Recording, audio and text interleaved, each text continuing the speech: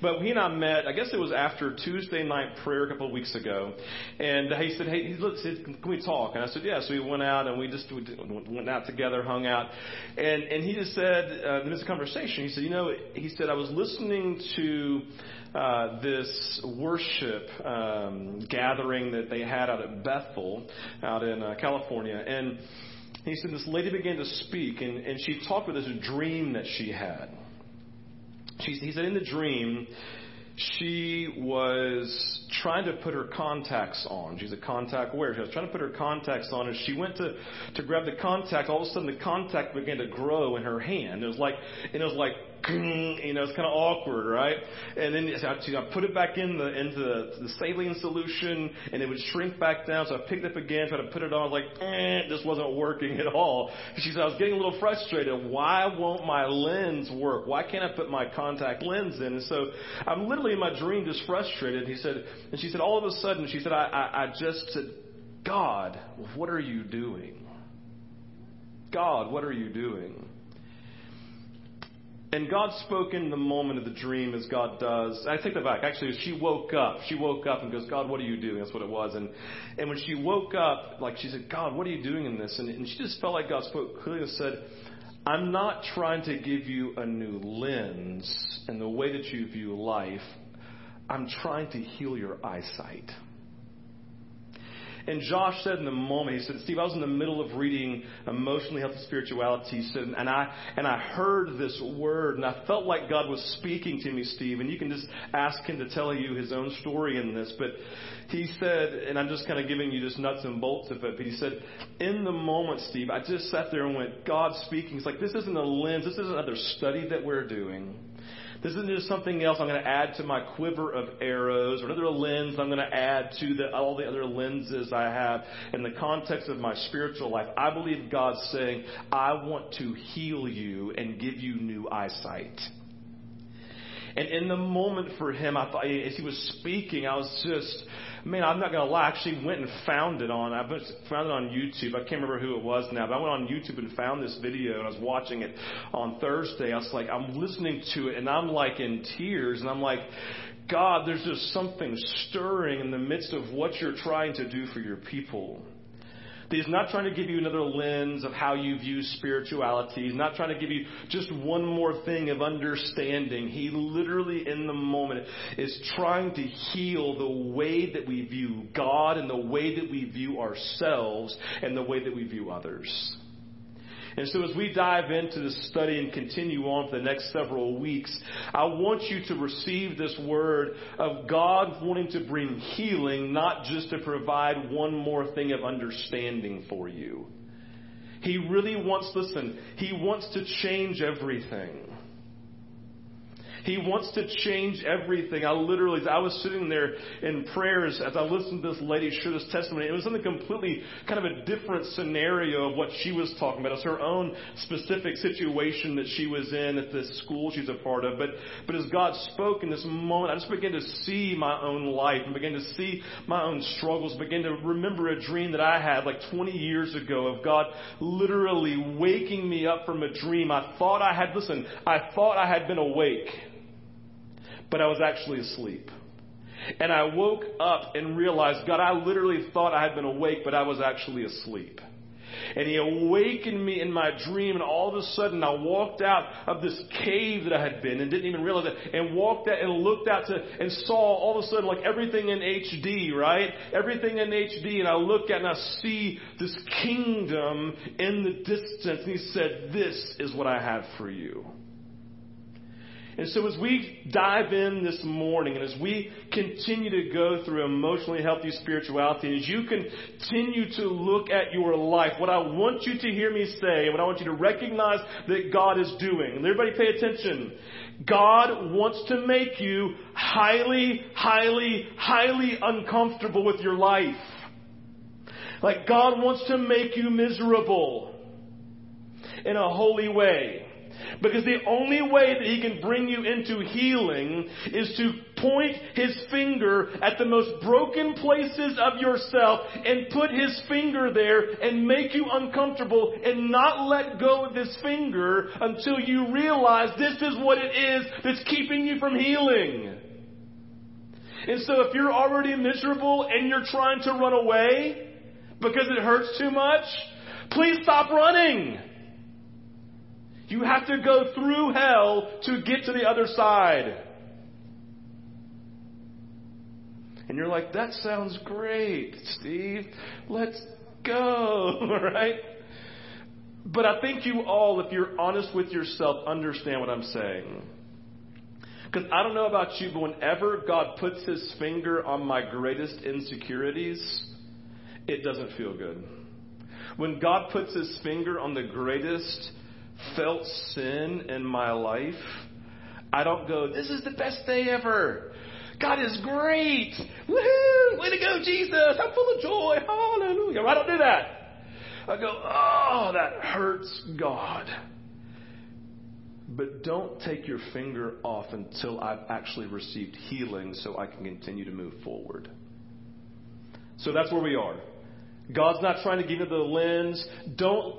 Stop reading the book going, oh my gosh, this would be great for my Aunt Joan. Oh my gosh, this would be so perfect for my brother. No, read it and go, Jesus, what do you have for me?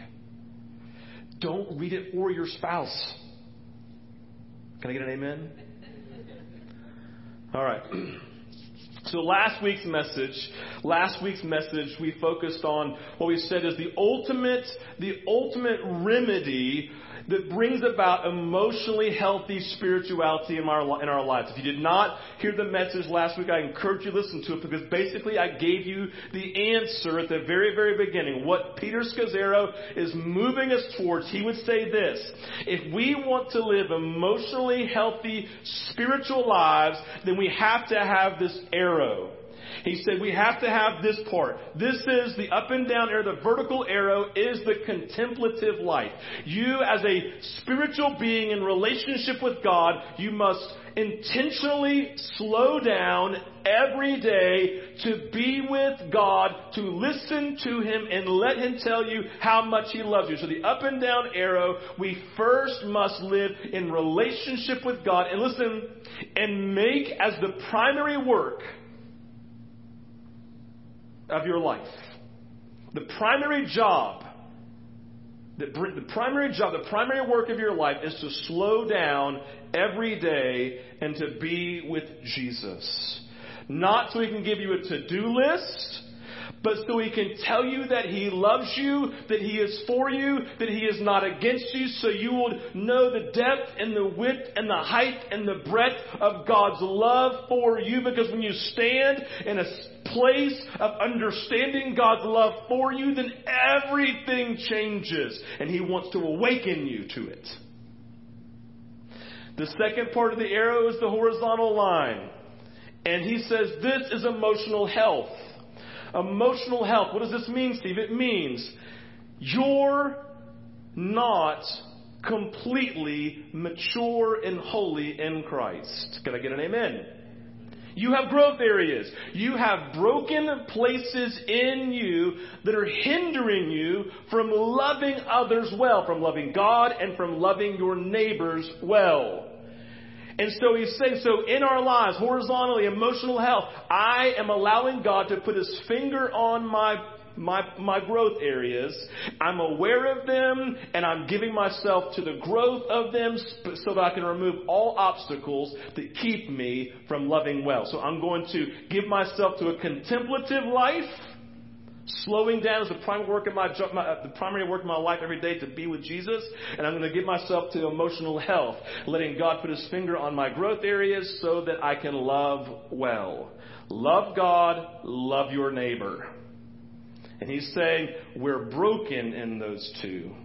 And the emotional health piece is saying you're all pretty bad at loving others, because by nature we are so self-focused and self-absorbed, because that's the lie of our culture. So, this morning, 3 questions to start out. They're on the screen right here. First question is this: First question is this. How many, first question, you find, thank you. How many of you believe you still have room to grow in every area of your life? Can I get a show of hands? How many? Thank you. Okay. We are on the path to emotional health. Good job, everybody, right? Okay. How many of you know Jesus is committed to your ongoing transformation? Let's see a show of hands. Like, you know that Jesus wants to grow you, okay? So most of you raised your hands, right? That's really good. We're all on the path. Third piece, how many of you know the specific areas today Jesus is putting his finger on right now to transform you? Fantastic. So you're on this journey. And here's the point of chapter 4 that we're diving into this week. The title of it is Knowing Yourself That You May Know God.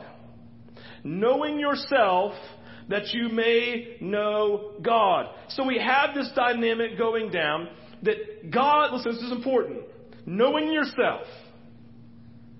God's growth in us demands our partnership with him. God's growth in us demands our partnership with him. If we're going to grow, listen, if God's going to grow us, then we have to know those areas and then partner with him in them. We must agree with him, be on the same page, and intentionally engage the area that he's putting his fingers on. The end result Jesus has for us as individuals, that we will be our true selves, or that we will live our real life, being who God created us to be and doing what God created us to do, right? And so the idea for us is this. If God is putting his finger on those things to grow us, to make us emotionally healthy in a spiritual way, then we have to know ourselves, know what's going on, so that we can fully know God and then fully love others. Again, one of those people who I believe in Scripture is most aware and awakened to this is David. We talked about David a little bit this last week. Talk about it again this week. Looking at it from chapter 139 of the Psalms. I'm not going to go into all of this, but kind of the first 18 verses. You can go read it for yourself. It's all real familiar to you, right?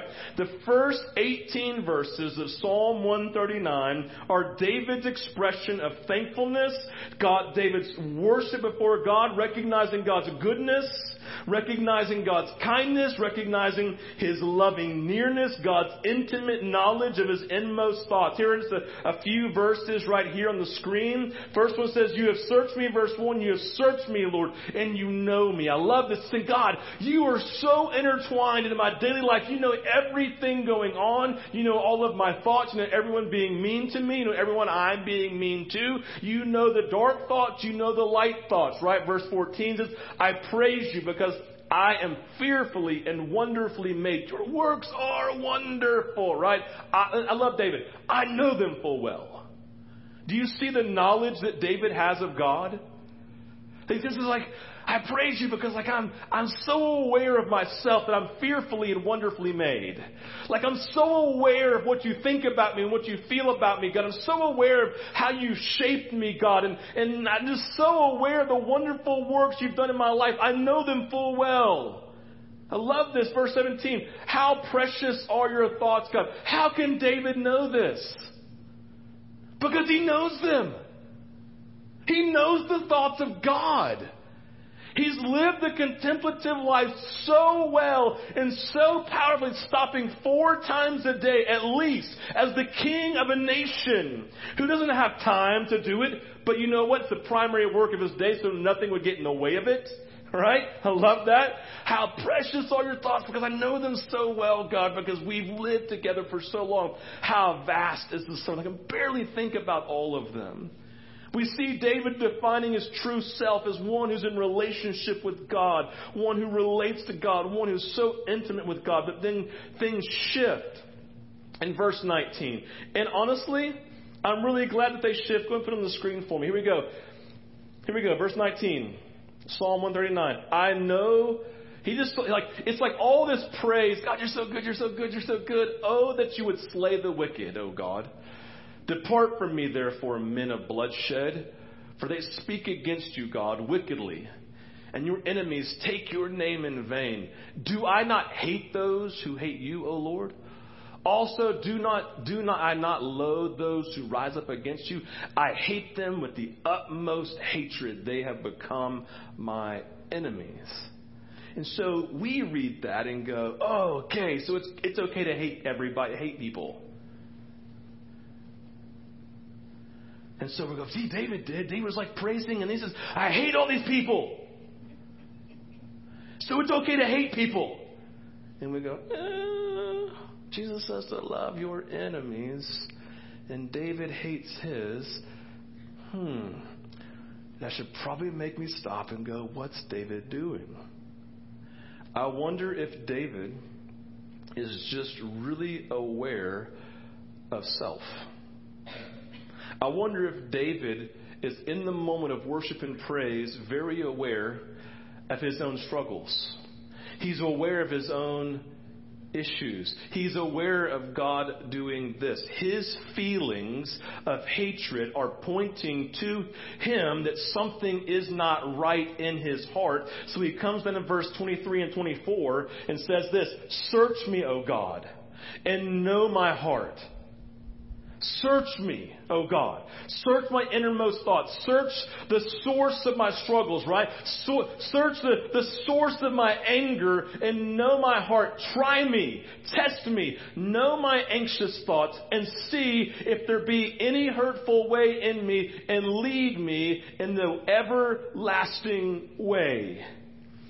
In the moment, David is worshiping, but all of a sudden he becomes aware of his internal struggles. He is aware of the obstacles he is facing mentally, the internal struggles that are confronting him, and he asks God to intervene. He is self-aware of his broken feelings, of his struggles, right? He becomes very aware of, like, I love God. I'm so confident of my relationship with him. I know that he is for me, but God, I can't lie. I feel this. I feel this hatred. The same way I felt hatred for Goliath when he was ridiculing you and I killed him. But in this, God, I'm not comfortable because, God, I know it's not okay for me to hate my enemies because you love them. David's not saying it's okay for him to hate, saying, God, search me. Know these. What's the source of my hatred? What's the source of my anger? God, I can't figure, I know it's there. I can't figure it out. God, what is the struggle going on inside of me? Search me. God, I can't figure it out myself. There is nothing more frustrating than trying to figure things out on my own. To be self-aware without God leading me in it. See, when I use the phrase self-aware, think about being God-aware. That's what Oswald Chambers calls it. Not just self-aware, like I'm going on my own journey and trying to figure out my struggles. I'm not going to just go to a counselor, the counselor tell me what's going on. No, God, would you search me? God, we want to go on a journey together. God, would we look in the mirror together and help me look at my heart? And together, would you lead me to understand what's in the deepest core of my being? Because it's overwhelming, God. I'm just living in anger and hatred, and I can't let anger and hatred define my existence. It's defining me, God. I want to worship you, and I am, but I can't lie. Every day I hate these people. I want to kill them. I want them to die. Help me, God. Search me. Please know my heart because I can't know it. Search me, oh God, and you know my heart so you can share it with me, right? Know my anxious thoughts. Listen, when I read that this week, I stopped and said, Jesus, this is a word for me. God, I've got anxious thoughts about life that are stirring. And I feel it with the very core of my being. Oh God, I mean literally, there's this day and all of a sudden like all this stuff came down on one day and I'm like trying to prepare to be holy in the message. I'm like, oh, right? Like Jesus, like, oh shoot, right? Whatever it is. It's like this whole moment of like, anxious, anxiety. I'm like, I could feel it. It started like in the middle of my back. It came up into my head. You could feel like my muscles tense. Have you all ever experienced that? I'm not the only one here, right? No, I'm like totally experiencing like, no. And I'm like, know my anxious thoughts. Oh, Jesus. Hear this. This is what's happening this morning. You just revealed to me my anxious thoughts. Put it right here. You just revealed to me my anxious thoughts. Oh. You know them, and they're pointing to a broken place inside of me of trying to control things. Thank you, Jesus. It's too much for me. Help me. That's the message this morning, knowing myself. Why? So that I can know God. Because when I just focus on my anxious thoughts, guess who I don't know? God. I know myself. I know my own abilities. I start trying to figure things out in my own strength. I try to finagle and woo things and make things happen and do it in my own strength. I get more stressed and more anxious, right? So I know myself, not God's grace, not God's power, not God's intervention. This is what David's experiencing, right? Know my anxious thoughts, God. The issue we face in growing in our emotionally healthy spirituality is that many of us were just unaware of our growth areas. We're not aware that when God puts his finger on things and our feelings begin to overwhelm us, we don't recognize that's God speaking to us. I'll say it again. Our feelings and our emotions, we don't recognize that that's how God speaks to us, to show us our growth areas. We are unaware of these areas where God is ultimately moving. Therefore, in those moments, we're not working with him in our spiritual growth. Are we aware? Are we aware of self, the places where God is wanting to move in us? This morning, I want to name just a couple of things that we have to do and kind of talk about them at length. The first thing, we have to acknowledge your false self. We all need to acknowledge our false self, or you need to acknowledge your false self. What's the false self? Well, it's these areas of our brokenness, the areas of our feelings that we have not worked through. It's the areas of our life of insecurities. It's these areas, right, of our, as Paul called, the flesh. These areas that seemingly are still broken inside of us that God wants to move in. In Matthew 3:17, the Father spoke from heaven about his Son. Jesus said this, "This is my Son in whom I am well pleased." And do you know who was not surprised at all by this? Jesus. Jesus didn't go, "Oh my gosh, are you serious? God, I didn't know you felt that way about. Are you serious? Right there, man, I feel it, God. Oh, thank you so much for telling me." He wasn't shocked. He said, you know why the Father said that? So everyone around Jesus would already know what he and Jesus knew. Jesus was like, told you. Bam, right?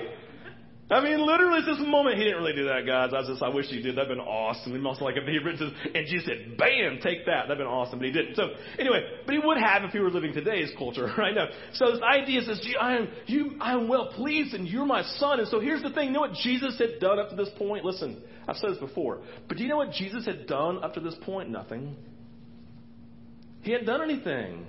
He lived 30 years of his life, hadn't healed a person, hadn't raised anybody from the dead, hadn't done a miracle. He just lived his life, made some chairs, made some tables, right? Because he was a carpenter, hung out with his mom and took care of her and provided for her, took care of his younger brothers and sisters right in the moment, right? He just kind of lived his life in the community, did some great, this kind of was a good member of society in relationship with the Father, being obedient to what God had called him to in that season, right?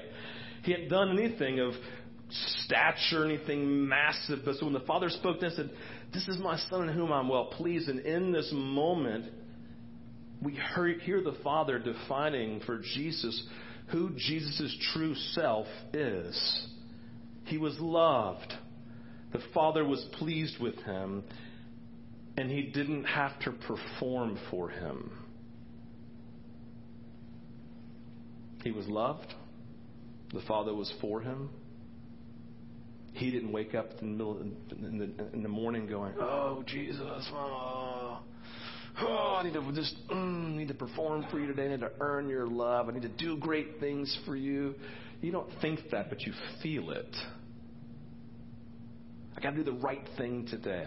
Better not sin today, because if I sin, if the wall between me and God, I have a bad day. Better have a quiet time, because my quiet time is the pathway of God's grace. If I don't have a quiet time, meaning God's going to give me a bad day to teach me a lesson, right? We believe stupid things like that. He was loved. The Father was pleased with him. He didn't have to perform for him. For Jesus, hear this, the love of the Father was and still is the foundation for his self-understanding. Just another way of saying Jesus understood himself only in light of the Father's love for him. That's how he would define him. When we said, what do you do for a living? I'm just loved by the Father. But what do you do? I'm loved by him. That's what I do. I just live my life every day being loved by him, and that gives me all the satisfaction I need. But what do you do? Whatever he wants me to do, because I just love being with him and being loved by him. So, but what do you do? Whatever he wants me to do. But what do you do? Stop trying to give me a false self. I'm not defined by what I do. I'm defined by who I am. Our true self, our real life, listen, our true self, our real life will only revolve around and be based on our confidence in the Father's love for us. Emotionally healthy spirituality and our contemplative life awakens us to the fact that we are simply who God says we are, and that's his child. I'm not sitting here and telling you I love Anna Catherine because she batted 1,000 this year in softball. She did. Bam! I can do that. I don't love her because she did it.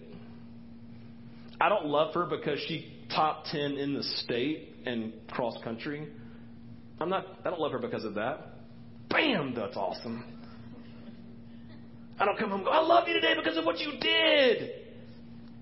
No, I love her because she's mine. And I don't want her to go, oh, Daddy, see, I batted 1,000 for you. And I look at her and say, baby, I'm glad you batted 1,000, but if you batted 0, I thought you were awesome because you're mine. Our confidence has to be found in the Father's love for us. The problem is this isn't the lens, right? This isn't the lens through which we normally view self. So many of us fall into the temptations of the world. Here are the temptations, the 3 primary temptations. This is actually taken from In the Name of Jesus by Henry Nouwen. First one is I am what I do, performance. I am what I do. What do you do for a living? Well, and if you do a low job, you're embarrassed to say what you do. If you have a high level job, you're like, well, I am blah, blah, blah, right? I am what I do. It's a temptation we fall into. Number 2, the temptation, I am what I have. Do you have desires to have what somebody else has? Do you feel better than somebody else because of what you drive, where you live, and what you have? Number 3, I am what others think of me. Popularity. Like, was it a good day because somebody thought that you're great? Was it a bad day because someone didn't think you were as good as you think that you are? So then the active lens that we live under then in the context of these temptations are right here. Number one is fear. We live defined by fear, with the lens of fear. We live with the lens of self-protection. Trying to guard self, protect self. You can't speak down to me. Whatever it is, passivity, right?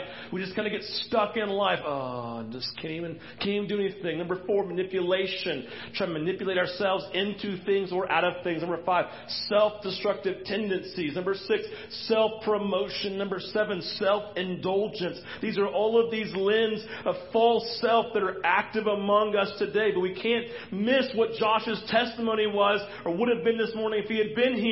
God doesn't want to just change our lens. He wants to heal our eyesight. He wants to heal us. He wants to all of a sudden not to shift us away from this, but to say, I'm no longer ultimately defined by any of these. I'm so defined by God's love for me as his son, as his daughter, and I'm not defined by any of the temptations, right? It doesn't really matter what I do, what I have, or what others think of me. If he thinks I'm awesome and he loves me, then it's the best day. Even if all hell is breaking loose against me, even though death has occurred in my family, no matter what happens, God is for me. God loves me. And as overwhelmed as I am with everything in life, he is for me, and that's my true self. Jesus. I want to slow down, make the primary work of my life to be awakened to my true self. Because when I am, it changes everything, and my eyesight is healed for everything else that goes on in my life. David, search me, O God. You see this. I see it. You see it. I see it. We see it. You see that? We have to get that out. Because it's a lie of my false self. Because I hate them. Because that's a sign of selfishness. That I think that I'm better than someone else. Hatred is always birth of our own high view of self. The lens of false self is active among us today. He wants to heal our eyesight. Are you aware of where God is putting his finger today? David named his in 19 through 22. He named his. I hate people. I want to murder them. That's ultimately what I want. Hate is equal to murder. The second thing that we have to do in this is we have to, knowing my true self then begins with knowing myself. Knowing my true self, who God views me as, begins with knowing myself. Augustine, these are not on the screen, but Augustine once said, "Grant, Lord, that I may know myself, that I may know you." St. Teresa of Avila said, "Almost all problems in the spiritual life stem from a lack of self-knowledge." I'm not talking here about spiritual narcissism. We're not talking about this life of self-absorption and a life of self-gazing. We are talking about agreeing with Jesus that there are broken places in me that he wants to grow. So I'm going to slow down to let him speak to me about them, put his finger on them so I can grow into my true self, my real life in Jesus. God, search me. I'm so aware of my false self. I'm so aware of these lenses. God, I don't want a new lens. I want you to heal me, God, and bring me into my true self, God. But I know it begins with you putting your finger on my broken places. You putting your finger on my weaknesses, God. You putting your finger on these broken areas of my life, God. And my feelings speak to what they are. My feelings speak to what they are. Page 71 in your book, Emotion of Spirituality, says this: the call of discipleship, becoming Christ-like, includes experiencing our feelings, reflecting on our feelings, and then thoroughly responding to our feelings under the lordship of Jesus. This is looking in the mirror with Jesus, not just me trying to figure things out myself, but under the lordship of Jesus, saying, God, why do I have that feeling? What's going on? Jesus, that's what David said, Jesus, search me and know me. Why are these feelings here? Know my anxious thoughts.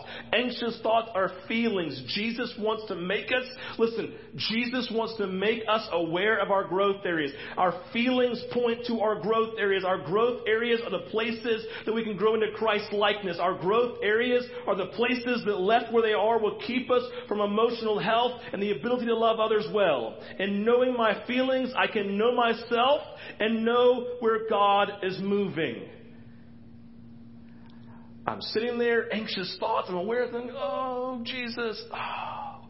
What is the source of them? What about my false self am I believing today? Jesus, help. Speak into me. Search me and know me. Help me understand the anxious thoughts. Your feelings are like gauges in your car. There are all sorts of gauges, right? And one of those gauges, they're talking about one of them, right? One of our gauges is a temp gauge. So if I'm driving down the road, and I look down and my temp gauge is pinned all the way to the highest temperature, I know there's a problem, right? I know there's a problem. And so what do? I pull over to the side, I stop and let my engine cool down and try to figure out what's going on. That's what the gauges do. They highlight our problems so we can fix them. What would happen if you kept on driving your car? It would either blow up or just stop working. Like, I've been driving my car, look down, I'm like, oh no, and I start, maybe I can make it to the top of the hill, and all of a sudden, and I just like, and I die. I'm like, thank you for the gauge, but I've been grateful to make it to the top of the hill, right? It's like the gauges help highlight what's going on with my car. My feelings are gauges to help me pinpoint that something is not right in my life. We have to be aware. We have to know how the gauges work in our car. We have to know how God uses our feelings in our life. Emotions, hear this, your emotions and feelings are God's gift to you to make you aware of broken places in your life that have helped build our false self and need to be addressed to build our true self. Think about these 8 main families of emotions and how they impact you. Think about these things. I think they're on the screen. Number 1 is anger. Do we have that? Did I put it in there? Sorry. Number 1, this is in your book, okay? Number 1 is anger. Number 2 is sadness. Just think about this list. Anger is a feeling that you have. Sadness is a feeling that you have. Fear is a feeling that you have. Enjoyment is a feeling that you have. Love is a feeling that you have. Surprise and disgust and shame. And so looking at all of these emotions, primarily, let's focus on process these 3 primary emotions, fear, sadness, and anger. What if I told you this morning that fear, sadness, and anger are gifts from God to you? They're gifts from God to you. Think of it this way. Moving through life, a situation occurs and one of these emotions pop up. Sadness pops up. And in a moment, how do we naturally respond? Number 1, sometimes we cower, overcome by the emotion of the moment. We want to curl up in bed in the fetal position and just succumb to it and let that have its way in our life in the day and just hope we wake up tomorrow it will go away. That's one way to respond to it. Do we just, like in our, like these faith-based, do we just rebuke it in Jesus' name as an assault from the enemy? And then just like, yeah, I rebuke you in Jesus' name, rebuke you in Jesus' name. Pretend like it doesn't exist, that I get to walk away from it. Because it's not there, it's not there, it's not there. Or do we view it and go, oh, as a gauge while we're driving, sadness has peaked on my gauge today. Should probably pull over in a contemplative moment with the Lord and ask Him, where did that come from? How many of you say gauges are gifts in your car? Feelings are gauges that pinpoint these areas of our false self that God says, I'm allowing you to have those. I'm even giving them sometimes to you to awaken you to your growth areas in your life. So, Steve, are you saying that sadness and fear is never an assault from the enemy? No, I'm not saying that. Are you saying I should never rebuke that or never pray against it? No, I'm not saying that. But isn't it interesting that there are some things that make you sad and some things that don't? And the things that don't make somebody else sad and not you? Or some things that produce fear inside of you that don't produce fear in me? But there are some things that produce fear in me that doesn't produce fear in you. And all of a sudden you should go, so then if sadness and fear is there, then it's pointing to a broken place in my life. So if it's bringing me fear and not Shelley, well then that's something that God's highlighting inside of me that I would go on a journey with Him to let Him put His finger on to bring me to my true self of breakthrough and of healing. Are y'all tracking with me? I hope you're tracking with me. Basically, I'm saying there are some things. So in that moment, so to say I experienced sadness, like, and Randall's like, why are you sad about that? I'm like, I don't know. This is like, I'm totally overcome. And she's like, well, I'm not sad about that. That's great. I don't know, but I am. And so in her just great love, he's like, well, let's pray into that together. And help you figure out why is that producing fear. So we say, Jesus, I just command the enemy to release Steve from where this is overwhelming him. And now, Jesus, open his ears to hear what you're trying to speak in it. God, make him aware of self so that he can fully know you, so there's no obstacle in the way.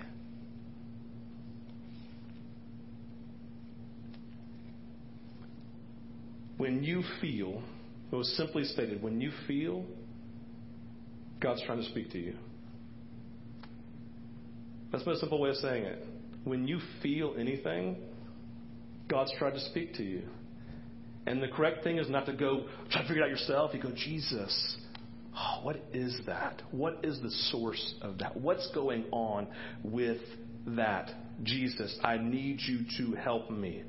The gauge has been pinned. I don't understand. God, you want to bring healing. You want to bring restoration. You want to bring breakthrough. Help me be aware of God. Help me be aware of where I'm believing the false self. Bring me into the true self, right?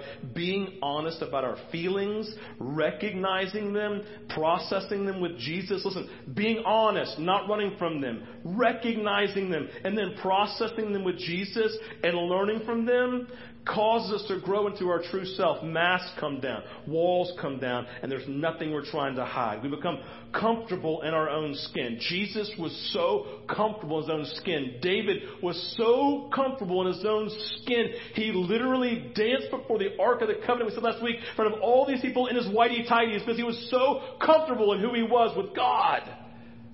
Do not do that here.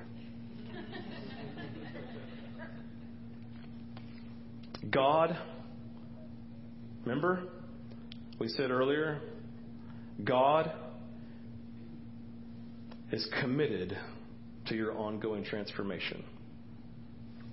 Which means that God is completely comfortable doing this and doing this. How are you responding when the feelings arise that are the gauge to tell you that it's time to go process those with Jesus? Like some people, they have something that arises, and they just sit over here and they just go, blah, blah, blah, blah, blah, I'm so frustrated, and they just kind of like vent rather than go really give themselves to processing in depth with God until he speaks. We have to let God speak into them. In your book, and I'm going to end with this phrase, he says the goal for us is to die to our false self and be awakened to our true self. Right? Awaken to our false self, be awakened to die to this false self, be awakened to our true self. And he says in the book, he calls this differentiation. Read it in your book. In the book, he calls this differentiation, the ability to hold on to who you are so you can release who you are not. Holding on to who you are in God and then releasing who you were not. We must move to the place where we are not influenced by others. We're not influenced by unhealthy emotions, but instead we walk confident as God's children in whom he is well pleased, trusting that he will put his finger on us. And as we say to him, always search me and know me, O God. This is God's work he's doing in us. Let's pray. Father, we love you. We thank you for your presence this morning with us. God, as we come into a time of worship, a time of reflection, we simply pray, Jesus, that you would awaken us from our dream life, this dream of who we think we are, into actually who you see us to be, God. God, we are the walking wounded all day long who just are walking with emotions and issues from our past and things that are unhealthy we've never actually dealt with, being defined by our false self, being defined by the temptations that we struggle with every day long, God. Every day, Lord, all day long. And I simply pray this morning, Jesus, that you would awaken us to where your fingers are on our lives. We pray this in Jesus' name. Amen. In response this morning, I want to invite you a couple of things. We have ministry teams that are available. And there are lots of things that are stirring in your life. Lots of broken places. Lots of things you're wrestling with. Lots of things that are hurting inside of you. Things physically and emotionally and spiritually. We want to pray for you today, whatever that may be. If anything this is overwhelming and you would love for someone to come alongside and walk with you and pray for you about it, then we want to pray this morning and believing God for breakthrough. Just believing God for restoration in your life and healing. So I invite you to come as we pray into that. Number 2, we have communion available here to celebrate the work of God, to lead you into your true self. The third thing we see this morning, we have our altar here. When we come to the altar this morning, just pray. Say, God, search me and know me. This morning we need to spend time saying, God, search me. Help me be honest about my frustrations. Let me be honest about my anger. Help me be honest about my hatred, God. Help me be honest about my sadness. Help me be honest about my fears, God. Just help me, God. Put your finger on them. Show me what's going on, Lord. Bring healing. Bring restoration. Lead me to my true self, God. If you came this morning ready to worship through your tithes and offerings, here are our baskets here, and there's a box right there between the two sets of doors as you walk out, and a giving kiosk outside. We just want to leave this morning in a time of worship and a time of being honest with God and letting Him put His finger on things of our lives. So when we come to our small groups this week, that will say, this is where God has His finger. You respond as the Lord leads this morning. You guys have a great week. We're officially done. I officially released you this morning, but respond as the Lord leads. And don't forget to sign up for the sign-ups this morning. We love you guys. Lord, I come and I confess, bowing here, I find my rest, and without you, I fall apart. You're the word that guides my heart.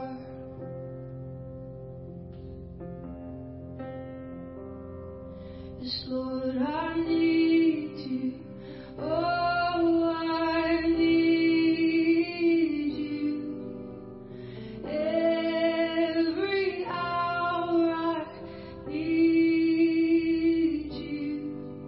My one defense, my righteousness. Oh God, how I need you.